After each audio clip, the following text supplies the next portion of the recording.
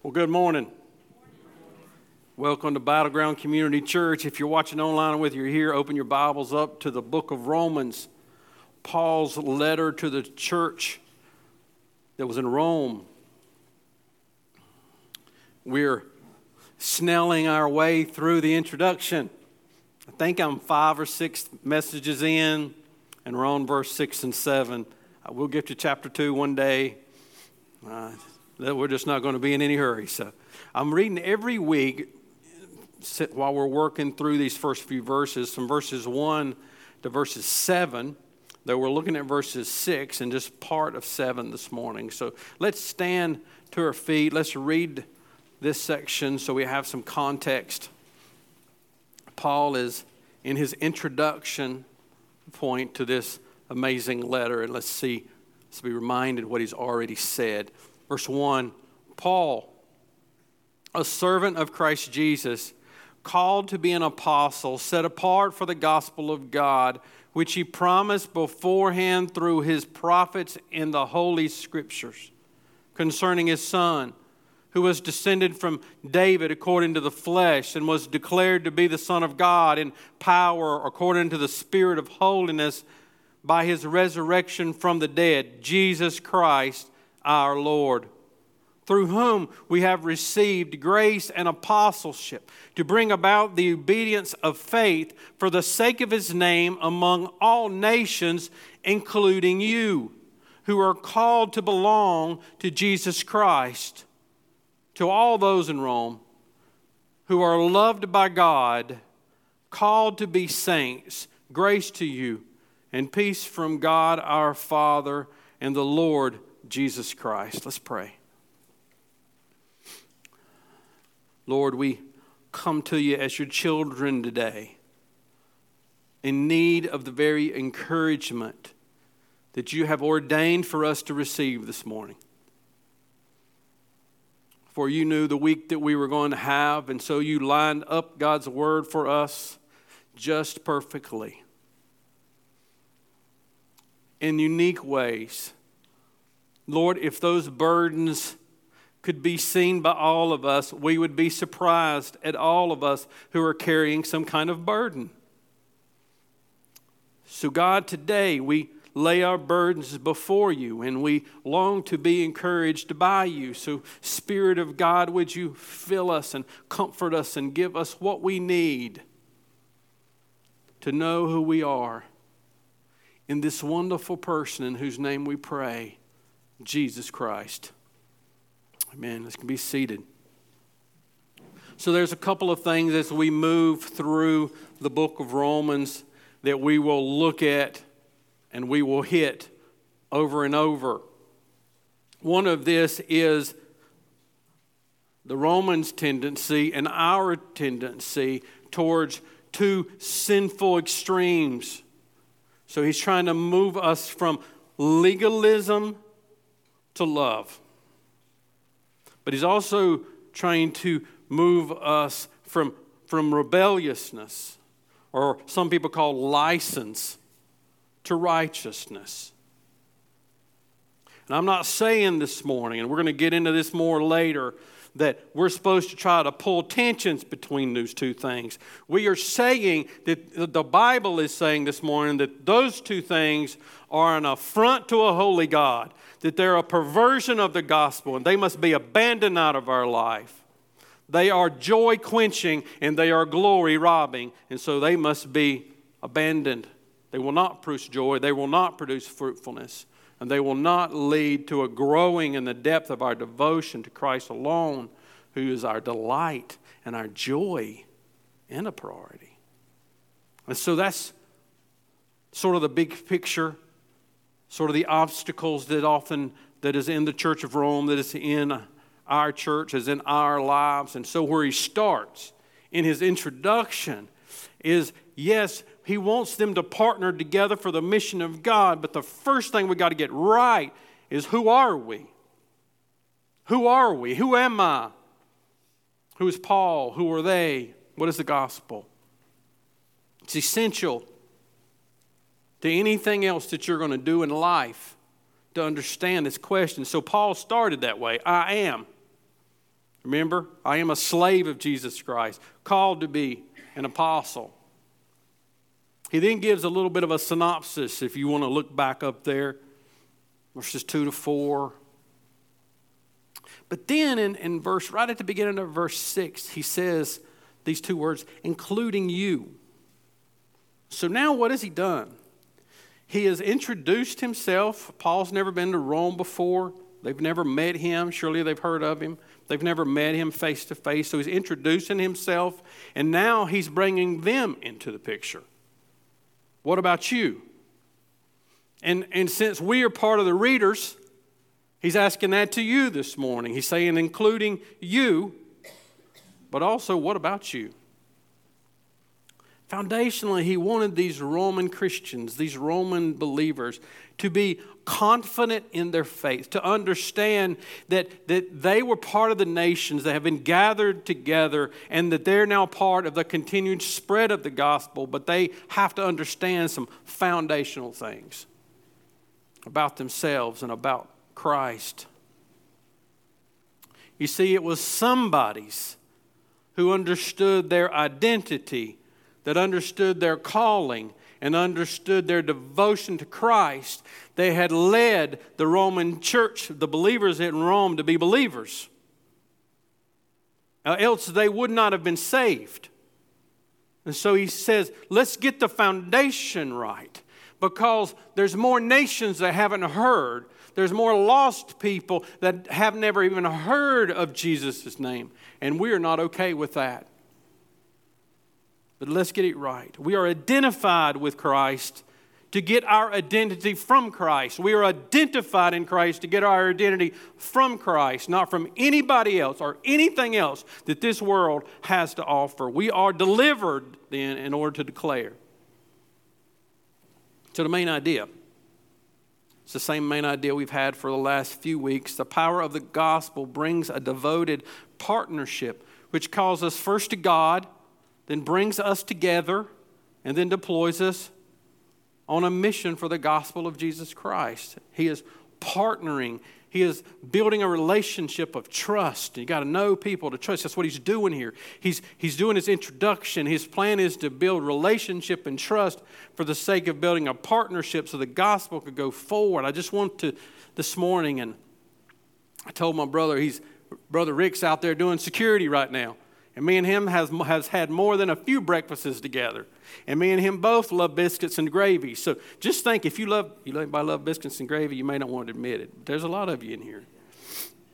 That's what I want you to do this morning. And Micah's already set that table for us with the music. Just sop this up this morning. This is good. This is a reminder this morning about who you are if you are in Christ first. And we've already been singing it.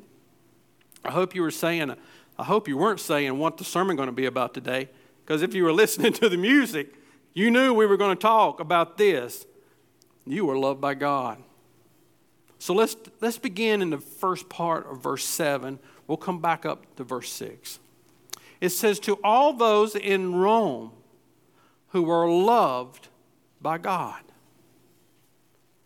He is saying, okay, now you who are the nations who are now saved, I want you to know foundationally this morning, you are beloved. Let's love that word.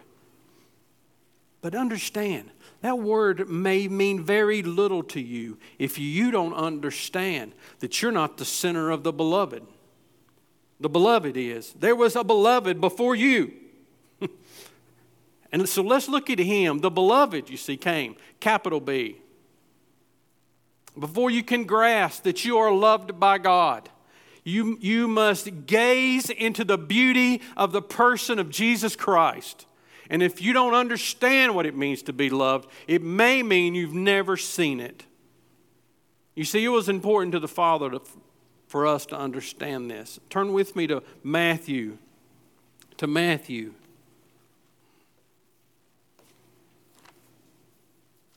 Matthew chapter 3, Jesus' baptism.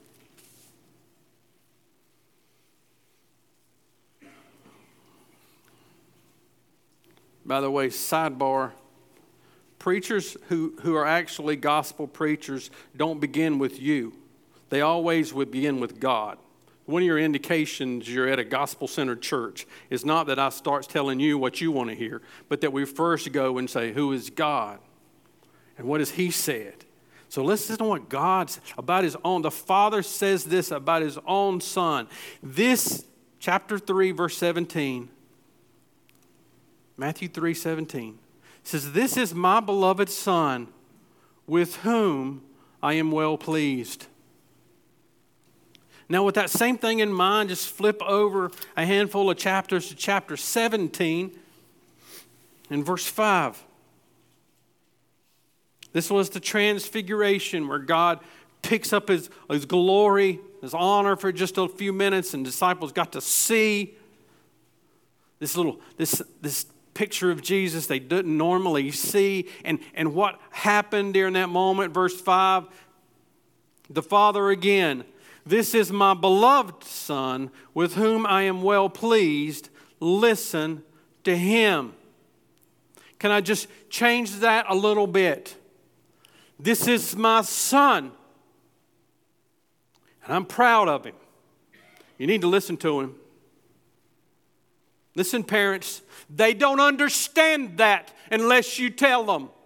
For every 6 times you criticize them, you ought to have 20 times that they know that they are just loved. That's what the Father's saying at the beginning of all of this, with all of what His Son's going to have to go through so that we would be beloved. It is important to know that He's the beloved. He said, I love Him. He's my Son. God's economy of grace that we would experience did not stop with the Son. It overflows from the Son to us. That's why He came. He came in order to gather family. That's why we call each other. When I call Joey my brother, that means something. I'm not just saying it. I'm saying what Jesus, the love that overflowed into my life, overflowed into His life. And it accomplished something in both of our lives. It changed not only our identity separately, it changed our identity together. You see that? That's where the partnership comes in. John 17, listen to this. The love within the Trinity is the basis for God's love for us. The love within the Trinity, the triune God, is the basis for God's love for us. John 17:22 says, the glory that you have given me, I have given to them, that they may be one, even as we are one, I in them and you in me, that they may become perfectly one. Now listen, so that the world may know that you sent me and loved them as you loved me. Did you see that? Jesus told the disciples, I want the world to know that I love you as the Father loved me. Leads you to a question to study, isn't it? How did the Father love the Son? That's what we're saying. That's where it all comes from. Romans 5:10 says, while we were His enemies, we were reconciled to God by the death of His Son. While we hated Him, He began this plan out of love to fix everything that is wrong between us and God. So this is the starting point. God set His affections on the undeserving. That's your starting point. And that's your anchor of your soul when all the world gives away. He loves you, set His affections on you. God's posture towards you is mercy, mercy, mercy because of what His Son has done. We are the beloved of God.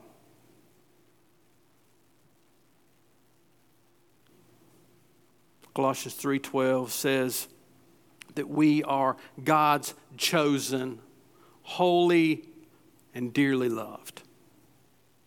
This love that we're talking about is a love that's not just purely emotional, but listen, it's not absent from emotions. I don't know where we get this idea that God doesn't have emotions. Just read your Bible. You better hope He does. God has a love when He sets His affections on us. He chooses His own and He gathers them into one family. The beloved are gathered. Now think about this with me in the context now. Flip back to Romans. That what exists now in Rome were these little pockets, these little house churches in the midst of one of the darkest places on the face of the earth at that time. That's the center. Rome was the center of the Roman Empire. It was just a bastion of darkness.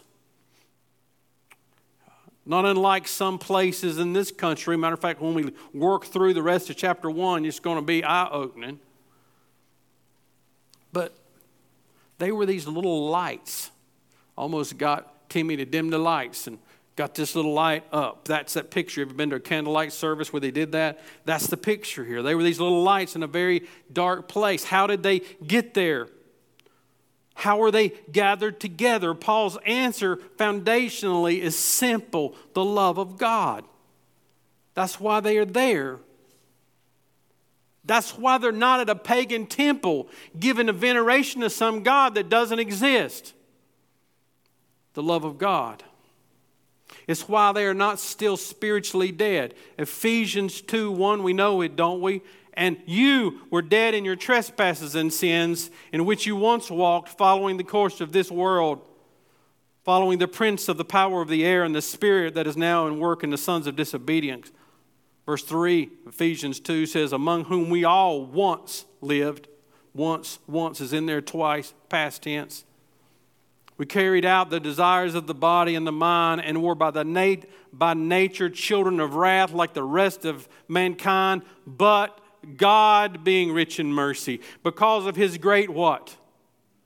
Love with which He loved us, made us alive. Made us alive. What does but God mean? It means He loved you. If He wouldn't have loved you, you'd still be over there wallowing in the mud, and you wouldn't have known the difference. No man seeks for God. We would have been separated, and we would have deserved the wrath of God. Save God's love. They do not do something to become the beloved. God has set His love on them. He set His love on them. You never get over it. Why are you a believer this morning? Why are you a believer? Why are you a believer versus not being at the hungover? You wouldn't even be at the bar right now. You'd be too hungover to be at the bar. Or you would be in some church with a name it and claim it, thinking that you're saved when you're going straight to hell. Why are you saved this morning? Because God set His eternal love on you. The world will hate you.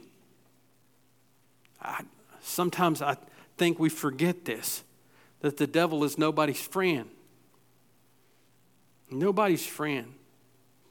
You say, I don't know about Jesus. I'm sitting there going, well, you better know who your enemy is. He has no friends. He will use you. He will shame you with what you've done, and then He will destroy you. The biblical truth this morning from Jeremiah 31, verse 3, just listen to it. To the people of God. It said, the Lord appeared to him from far away. I have loved you with an everlasting love. Therefore, I have continued my faithfulness to you. I loved you with an everlasting love. That means an eternal love. Before there was anything else, there was the love of God. But in the triune God, making a plan of redemption to gather to Himself His family into one people. He has loved you from all of eternity. And you know what the implications of that is? It's what Romans 8:38 says. Since that is true, and it is true because God's word has said it's true, God will never stop loving you. For I am sure of this, Romans 8:38 says, that neither death, nor life, nor angels, nor rulers, nor things present, nor things to come, nor powers, nor heights, nor depths, nor anything else in all of creation has the ability to separate us from the love of God in Christ Jesus our Lord. You are loved. Amen? But He's not done. Back up to verse 6. As a matter of fact, let's back up to verse 5 so we have a little context. You're also called to belong. You're called to belong. It says, through Him we have received grace and apostleship to bring about the obedience of faith for the sake of His name among all nations. Now notice there's a comma there. Verse 6, including you who are called to belong to Jesus Christ. So I want you to see there, he says that you are called. It's not just that you are being called. You're called. Matter of fact, if you read both the ESV and the KJV, they're both helpful. The ESV says called to belong. The King James says called of Jesus Christ. The better translation is the ESV. We are called to belong. John 6:44, no one has the ability to come to me unless the Father who sent him draws him, and I will raise him up in the last day. That, brothers and sisters, is a promise that comes from the love of God that works out in the calling of God. Don't let somebody separate calling from love. You cannot. It will make no sense. It sounds dry and harsh if you don't connect it like the Bible connects it. We're called by the Father to the Son through the work of the Holy Spirit. By the Father, through the Son, to the Son, through the work of the Holy Spirit. In other words, the Godhead. Your salvation is part of God's sovereign economy in this world, as surely as creation was. But Paul has already taught us what this is not, because he's already told him about his identity. He's not saying that he is being called. Look up at the top of the page of Romans 1.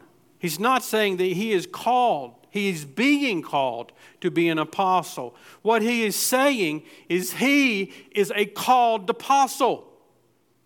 Here's what I want you to see this morning. There's simply in Paul's identity a settledness to it. A settledness to who he is in Christ. A settledness to what God has called him to.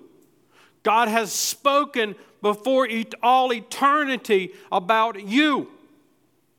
And He in a temporal, in time and space, has saved you. So He is not saying this morning that you are becoming the children of God. And one day, if you stick to it, one day, if you this and if you that, you will then back over there sometime maybe become a child of God. No, He is saying that you have been called children of God. Right now. It's settled. It's settled. Not according to Stephen. 1 John 3:1 says this. See what kind of love the Father has given to us, that we should be called children of God. And so we are. The reason why the world does not know us is that it did not know Him. Beloved, we are God's children now, and what we will be has not yet appeared, but we will know Him. We shall be like Him, because we shall see Him as He is. Verse 3 says, this is your motivation for holiness. Don't miss that. This is your motivation. What is your motivation for holiness? Do this or God's going to get you? No, you are my beloved child. That'll motivate you. We are called, you see, in a specific way. God looks down on the whole of mankind and He sets His affections on these certain people. That's what He's saying. He's not talking about all of Rome in this. This letter is to the church of Rome, to believers that exist in the city of Rome, and he says, I'm talking to you, all of you. God loves you. He's called you. What does it mean to be a Christian? It means to be one of the called ones. It means that we have been effectually called. We have been particularly called. What God has began in our life, He will bring to completion.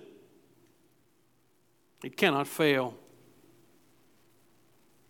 He is contrasting then, and Scripture does. We'll see that in your growth group lesson with Matthew 22. An invitation that goes out that is both sometimes rejected and sometimes even violently rejected. And a calling that goes out that brings someone to repentance and faith and into the family of God. He's speaking to that person. You have been called.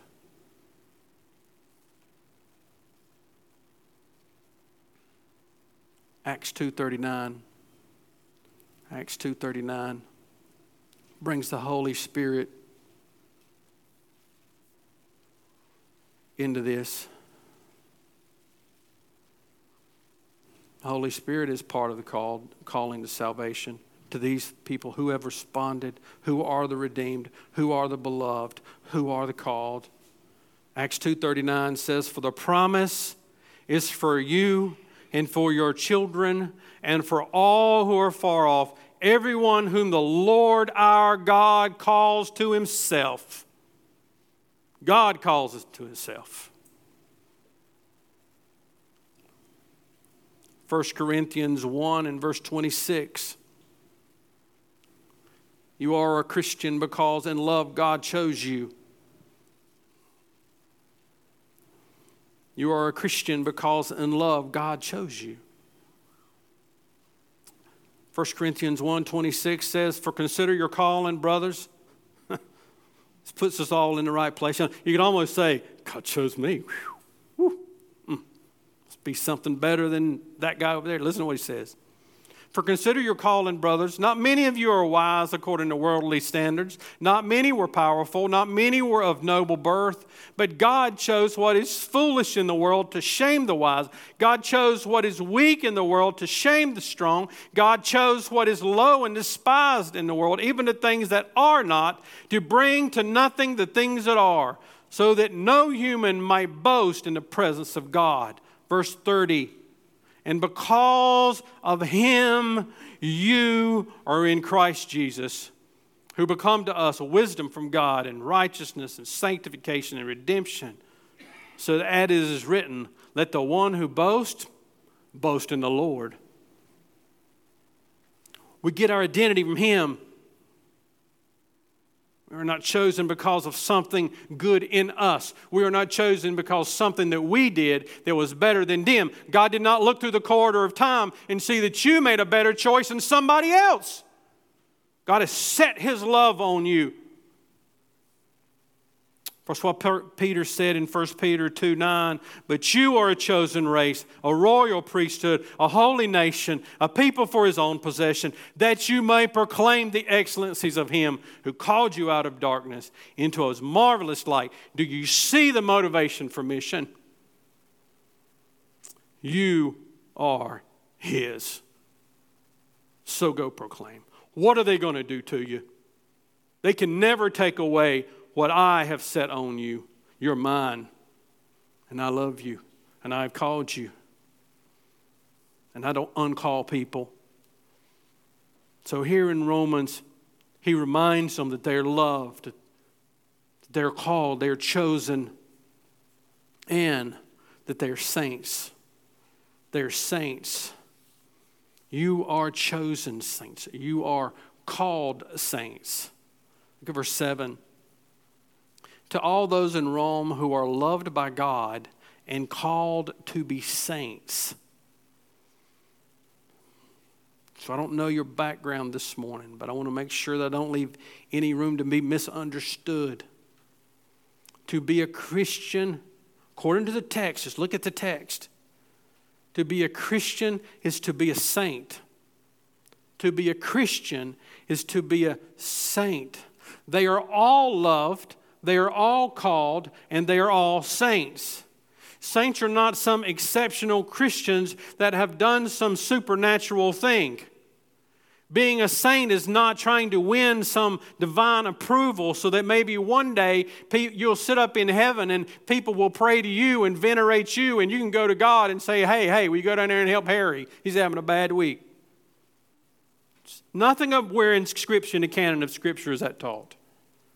If you're a Christian, you're a saint. So what does he mean foundationally? It means you're a holy one. You're sitting going, woo. Did he not follow me around? I thought you said he was omniscient. He followed me around all last week. Remember, he's called you holy. He's calling you holy. Why? That's what justification is about, brothers and sisters. When you go back and read Matthew 22 about that picture of inviting people in the wedding, those that are in the wedding feast have a robe on, and if you're not in there, you're going to get kicked out. The only one that's in the wedding feast are those that have been declared righteous by the work of Jesus Christ. You are called holy. Now we are becoming more saintly if we are called holy. But understand that foundationally. That's what that word means. But I want you to see a few other things in Scripture what it means. To be a saint is to be separated for His praise. It means you are separated for His praise. Exodus 31. I just want you to see a couple of Old Testament passages. This idea of being set apart for a purpose is just everywhere. Look at Exodus 31:15. This is just an example. It says 6 days, Exodus 31, verse 15, 6 days shall work be done, but the seventh day is a Sabbath of solemn rest, holy to the Lord. That's what I want you to see. Do you see it? That's the sense of what he's talking about being a saint. That the seventh day, here as he was describing in the Old Testament, was set apart. It was holy to the Lord. That's what he means. Now flip over to Leviticus. Leviticus chapter 23. Leviticus 23, verse 20. This is just an example again. It says, and the priest shall wave them with the bread of the first fruits as a wave offering before the Lord with the 2 lambs. They shall be holy to the Lord for the priest. That's again, that offering is to be separated to the Lord. So what made Mount Sinai holy? What made the very ground and the very dirt? What made the cups and the utensils and all the different things in the temple holy was the presence of God and the fact that God said, separate those things for my purpose. We are separated for the praise of His glory. Psalms 100. Could have just picked almost any of the Psalms. Just love this one. Psalms 100 says this, verse 1. It says, make a joyful noise to the Lord, all the earth. Serve the Lord with gladness. Come into His presence with singing. Know that the Lord, He is God. It is He who has made us, and we are His. We are His people and the sheep of His pasture. Enter into His gates with thanksgiving, into His courts with praise. Give thanks to Him and bless His name, for the Lord is good, and His steadfast love endures forever, and His faithfulness to all generations. To be holy is to be set apart for His praise, and it is to be set apart for His service. To be set apart for His service. That's what saints are concerned with. God's glory and giving ourselves wholly to Him. What does it look like? I want you to see in Isaiah, you know this passage, the great holy, where Isaiah sees God in Isaiah chapter 6, verses 1 to 6. It says, in the year that King Uzziah died, I saw the Lord sitteth upon a throne, high and lifted up, and the train of the robe filled the temple, and above him stood the seraphim. Each had 6 wings. With 2 he covered his face, and with 2 he covered his feet, and with 2 he flew. And one called to another and said, Holy, holy, holy is the Lord of hosts. The whole earth is full of his glory. And the foundations of the threshold shook at the voice of him, and the house was filled with smoke. Verse 5, and I said, that's Isaiah, woe is me, for I am lost. For I am a man of unclean lips, and I dwell in the midst of people with unclean lips. For my eyes have seen the King, the Lord of hosts. Verse 6, then one of the seraphim flew to me, having in his hands a burning coal. And he had taken from the tongs from the altar, and he touched them to my mouth and said, Behold, this has touched your lips. Your guilt is taken away, and your sin atoned for. Listen to this. And I heard the voice of the Lord saying, Whom shall I send? Who will go for us? And what did Isaiah say? Here am I. Send me. Do you see the gospel here? That unless you first see God and His holiness and see you and your sinfulness, and unless you see and have your sins atoned for, you will not want to and you will not be able to serve the Lord for the praise of His glory. And that, brothers and sisters, is why you exist. That's your purpose. To be a saint is to be set apart for the praise of His glory. It is to be set apart for His service. And it is to be separated from everything that once separated me from God. Separated you from God. That's what it means to be holy. And yes, that means from the world, from its values, from its demands, and from its expectations.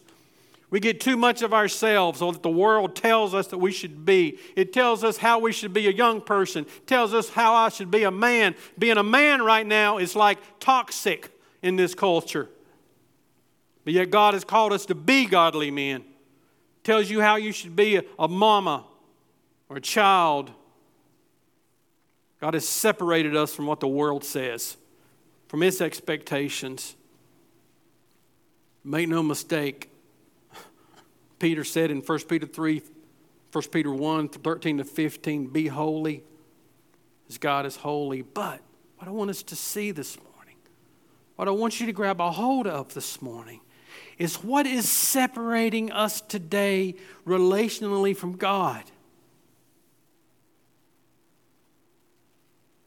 Bitterness, jealousy, fear, anxiety, the oppression of other people. That's called abuse in our day.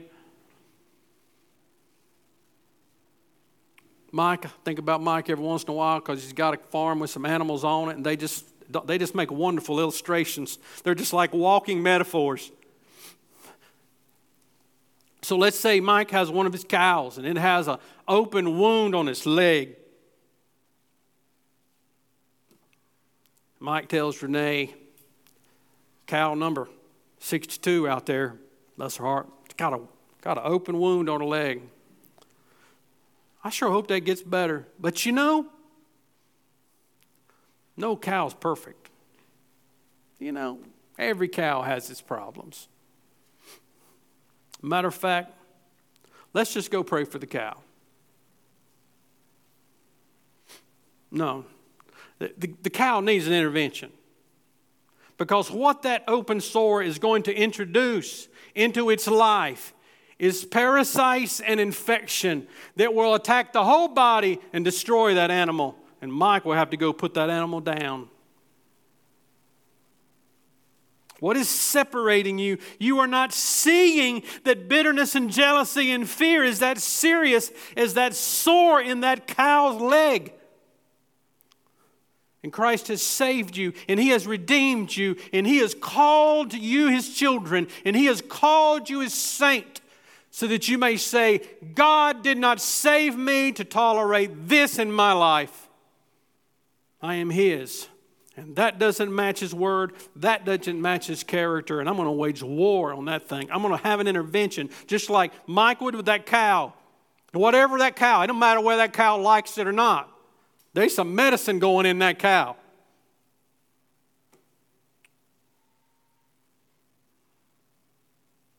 Are we not better than animals? We are the children of God. What separates us from joy and peace and confidence, security, and the assurance of the future? It is not enough. It is not enough to be consumed with what the Bible has told you not to do. You can be consumed with what the Bible has told you not to do and be a miserable Christian. And if you are a miserable Christian, you are being a miserable witness. God has saved us to joy. He has saved us to peace that transcends what we are going through. If it don't work with cancer, it don't work. If it don't work when everybody in your family goes to pieces, it don't work. God has called us to something that cannot be changed because of how other people treat us, think about us, or what the world is going through. The warning here from Paul in another letter called Ephesians 4:30 is this: do not grieve the Holy Spirit of God, by whom you were sealed for the day of redemption. Let all bitterness and wrath and anger and clamor and slander be put away along with malice, and be kind to one another, tenderhearted, forgiving one another, as God in Christ forgave you. This is Paul's goal this morning. Our identity will drive us together, and then together we will go on mission. What is your identity driving you this morning? To where is your identity driving you? Objectively, did you know the answer to this? You know, we might be able to put on airs between other people. I'm doing fine, you know. Some days I'm not doing fine, whether it's physically or mentally. Every time that air condition pops on, I'm sitting going, thank you, Jesus. That air condition just came on, right? It's like, whoo, come on, blow it on me. Put them vents right on me. What is your identity driving you to? Mission or misery? Service or selfishness? And I'm saying I'm the biggest person struggling here, okay? We're not throwing, this message wasn't designed for you. It was, but not by me.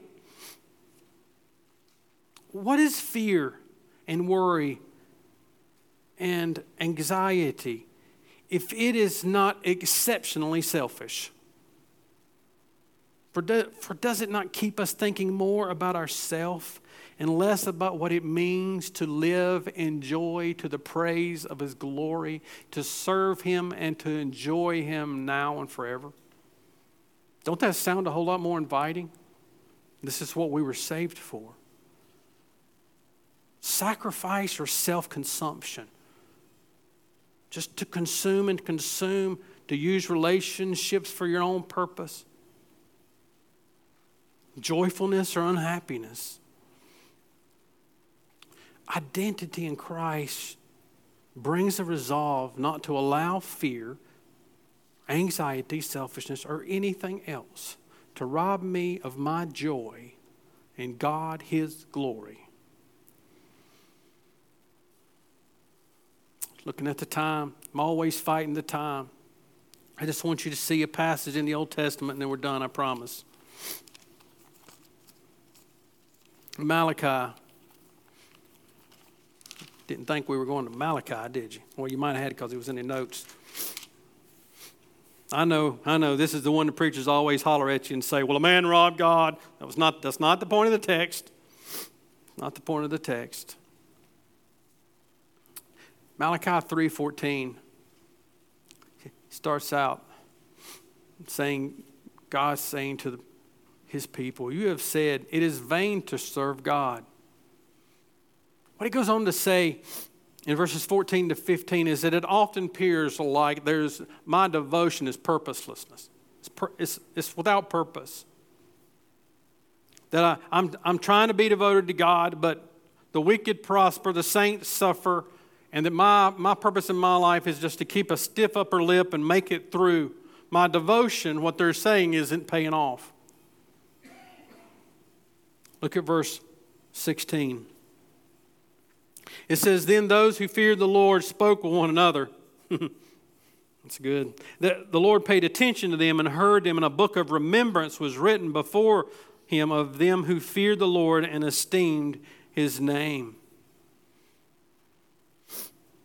God remembers every act of devotion. God remembers every moment of suffering. God remembers every tear on your pillow. God remembers every cry of desperation at 2 o'clock in the morning. To those who suffer in faith, God says, I remember it all. You were not forgotten.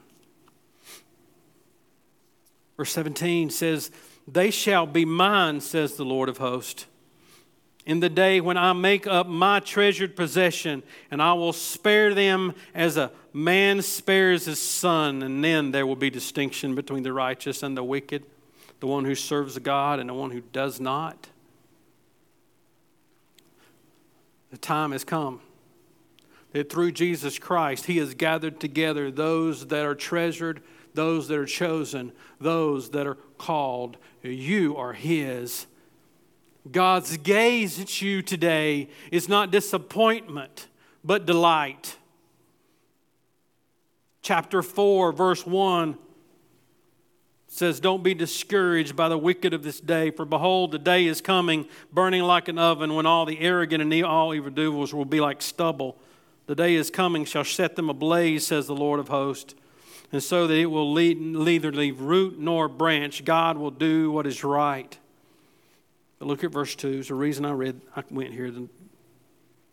But for you who fear my name, the Son of Righteousness shall rise with healings in its wings.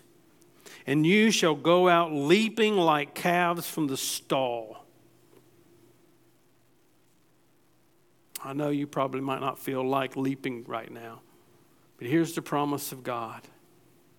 A day is coming when God will bring healing, and we will all leap like happy little calves out in the pasture. Simply because we understand this. We are loved by God. Let's pray.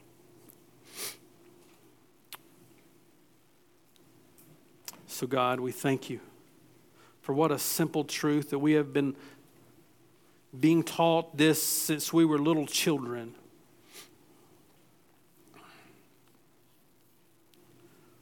But God, your love is a sovereign love, a just love, a holy love, a love that came to us because of the work of your Son. And so, Lord, we now, during our time of worship, want to pause as we sing, and then we want to gather together. As the songs play, we want to go to the tables, and together we want to remember it was our Lord Jesus Christ, the beloved, who left his place in glory and came to prove his love for all of us by giving his own life. And so we remember the Lord Jesus Christ, his body and his blood, and we, what we call, have communion again through the gospel of Jesus Christ with him and each other, as we remember who we would have been without him, but celebrate who we are because of him. Bless your people today as we respond in worship. Let us enjoy all of it. Let us wring out the last little bit of this time together as we celebrate through music and through giving and through celebration of communion. Lord, forgive us where we need to be forgiven. Let us lay down now, not right now, Lord, as your children, anything that is separating us from your love. And let us receive the forgiveness that comes through your Son. And let us rise to our feet understanding who we are because of what your Son has done. You be honored and praised now, not only in our worship, but in our lives this week. In Jesus' name, amen.